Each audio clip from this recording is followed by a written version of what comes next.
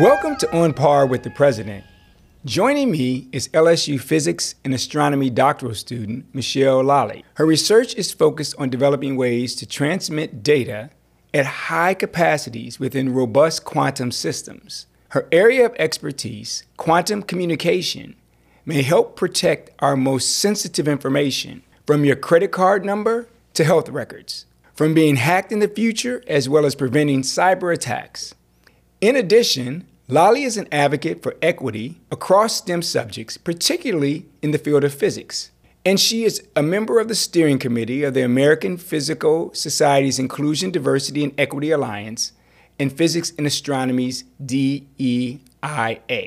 On Par with the President is a podcast that is focused on LSU community members who are doing great things. A golfer who can play par golf is at the very top of the game. And so the whole point of this podcast is to talk to extraordinary people who are affiliated with LSU.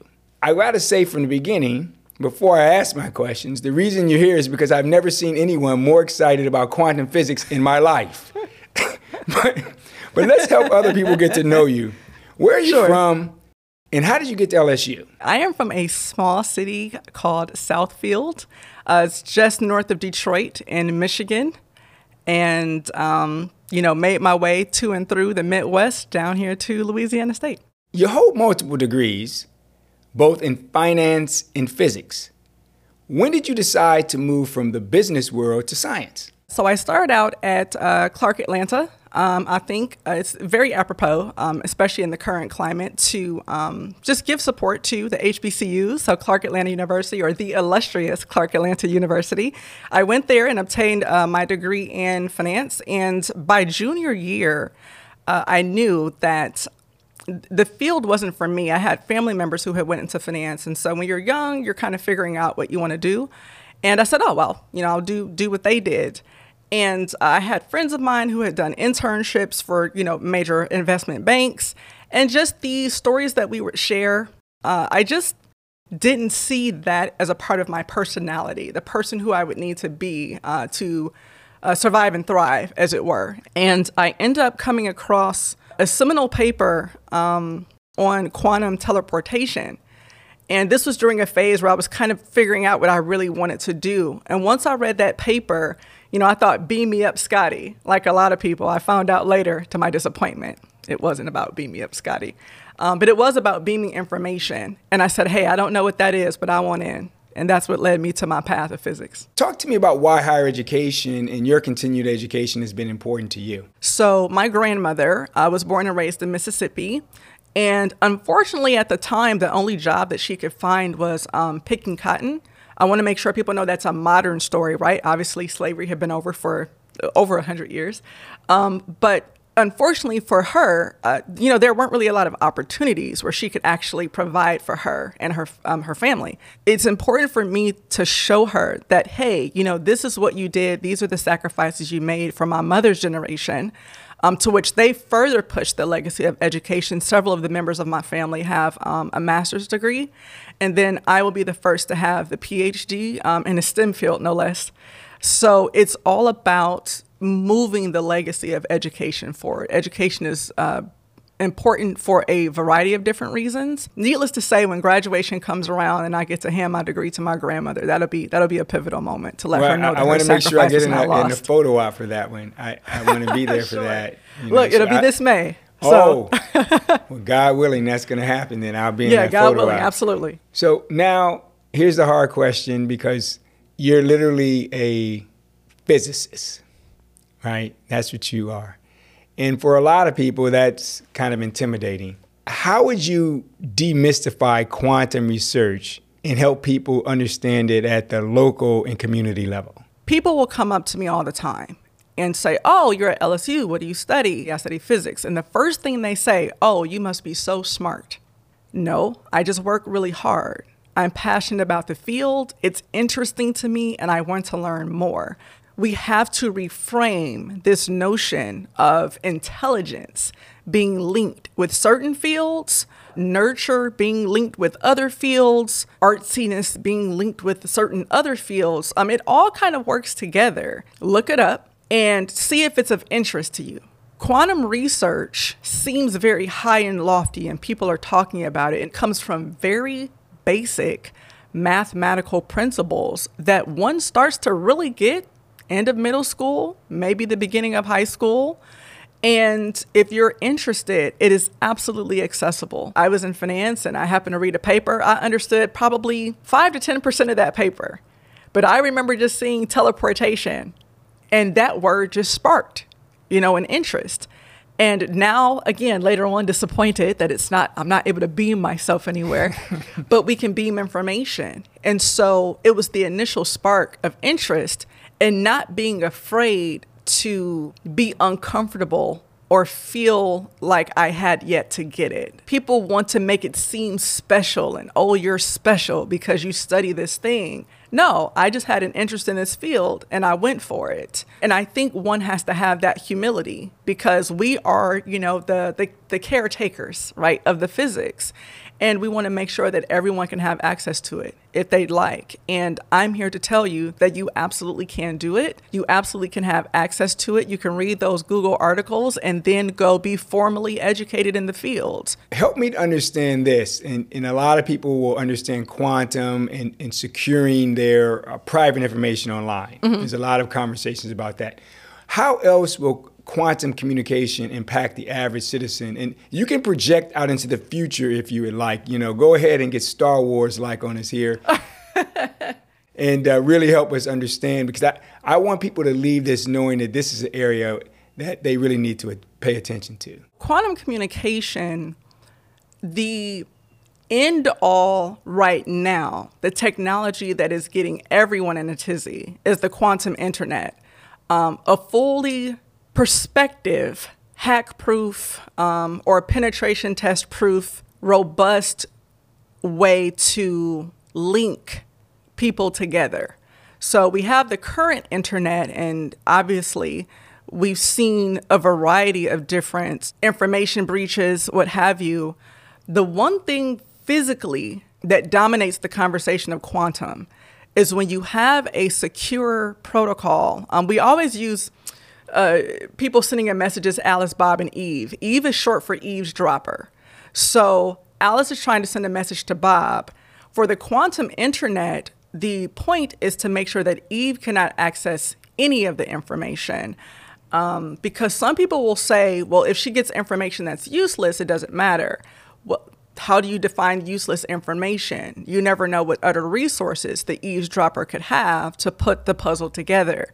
So the quantum internet is kind of the dream where it's hack-proof, and that is taking a lot of collaborative efforts globally. So that is the big deal, is that we can actually have a quantum internet and that you are 100% certain that your information is safe. This is from the individual securing their credit card information to very big conglomerates and their industry secrets. So again, this is very forward thinking. We're talking some decades in the future. Some people think a lifetime or more. Just because we're still working with the constituent parts. Some people are very aggressive with their thoughts of when technology will be brought on board. Some people are more conservative. But make no mistake, we are definitely moving in that direction. And that is kind of the big deal right now. I think that will be the first big deal. I think many more are to come. Being a product of Clark Atlanta University, I am not surprised. The illustrious Clark Atlanta oh University. My gosh, here we go. The illustrious Clark Atlanta University. I'm not surprised of your heart to humanize what you're doing, and I know you're involved with equity-related work in STEM fields. Absolutely. And wanting to see more people who may not have historically been involved with physics and other STEM fields. Sure. Across racial lines. Tell me about your experiences there and what drives your advocacy work related to STEM education. My advocacy actually started because of things that I faced while I was actually going back to school. And just some hardships. I was an older student, obviously going back to school with, surrounded by younger students. And unfortunately, it's starting to change now, but unfortunately, historically, it was perpetuated in the media. Physicists looked a particular way, typically white male. it makes individuals who don't look like that, it prevents them from maybe seeing themselves successfully in that area because, oh, well, only people who look like that study that. So that's not for me. And people end up counting themselves out. This kind of links back to the previous discussion on being able to make quantum accessible to the local community. And, my equity work really revolves around culture of a department and the culture of inclusion in the department and having spaces where students can feel free to express, discouragement, disappointment, especially with those in power in the department. So for me, equity actually is more about shared leadership. It's about centralizing marginalized voices. And when you talk about educational hierarchy, especially the graduate student, I could be biased, but there's always the stereotype about the workhorse, right? The graduate student. And because different groups are ran differently, you just never know what's going to come out of that. I've had a pleasant experience. Not every graduate student can say that. And because of the power dynamic between a student and their advisor, a student and a department chair, a dean of a college, not our dean, because I love Dean Peterson, but it absolutely affects how the student feels that they can navigate in that space. You don't want to say anything because you don't want your advisor to keep you away from opportunities. So for me, that is the focus of my equity work. Does it go into the fact that I'm a Black woman and I'd like to see more Black women in STEM? Absolutely. The big picture for me is making sure that everyone has access to share their experience and be taken in as an entire individual human being and not relegated to conforming to a culture that's not them. Well, thank you for that. And it sounds like you're going to be a university president. Let's segue to a couple of fun questions, maybe one fun question. So you've described your hard work and your research, but you have personal time too. People might want to understand, what does a physicist do for fun? What's important to you? What do you like to do? I sleep. What are you talking about? No, I have a couple of hobbies. One is I've actually recently taken up the violin. I do like learning and I do like doing different things. And so I said, you know what? Physics sometimes, especially just being a graduate student, not even in physics, right? But grad school can be stressful. So let me take up, something interesting that I want to do, and I could do it lifelong, right? I can continue to improve for my life. I said, I'll do the furthest thing from physics and I'll, study an instrument. And I chose the violin, to which a friend quickly pointed out to me, a violin is waves on strings, right? Right. Which is like physics 101. So even in my endeavors to move far from physics, the violin is an instrument that is purely based on physical oscillation. Well, I hear you had a question for me. I'm not sure if that's accurate or not, but if you do. Yes. And this actually ties into the discussion just before the previous.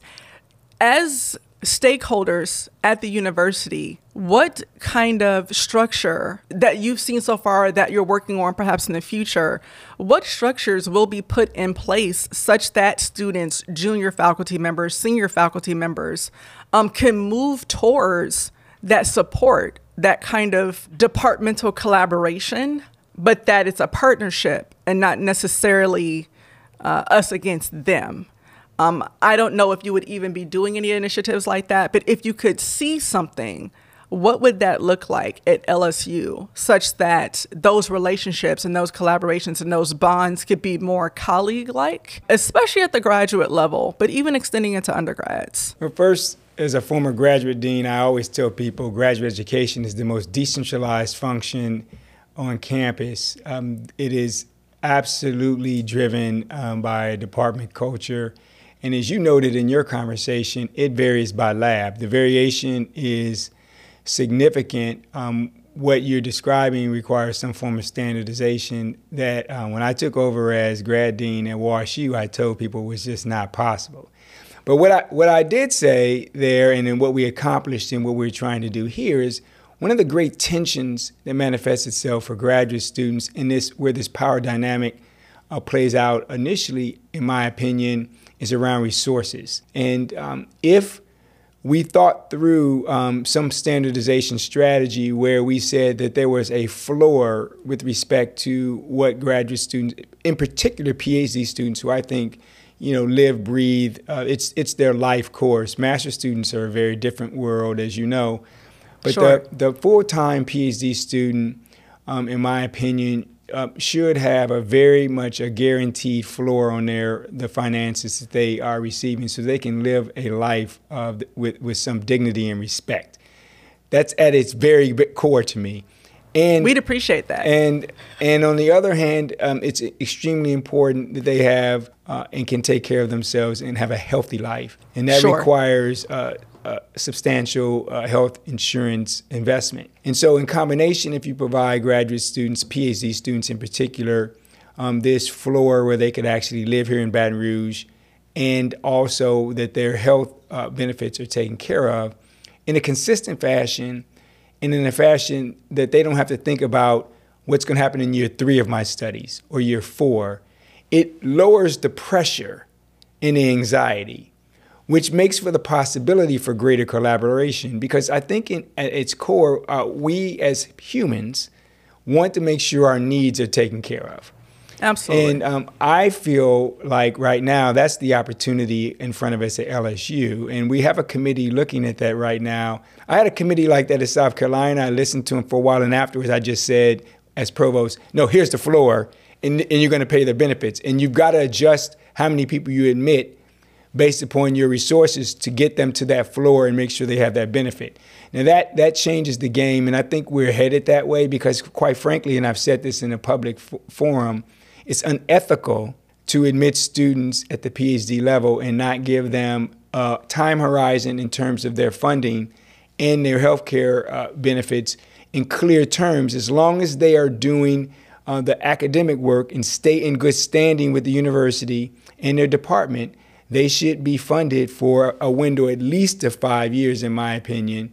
In science, if it's taking you longer than 5 years to do it, somebody's already beat you to that problem. So they've already got that solved. You're going too slow. So, but the 5-year window would give people, I think, a chance to really work well. And I think it also takes a little sting out of the power relations, because the professor can't lord over you with, well, maybe your funding is not going to be there. No, heck, that's not the case.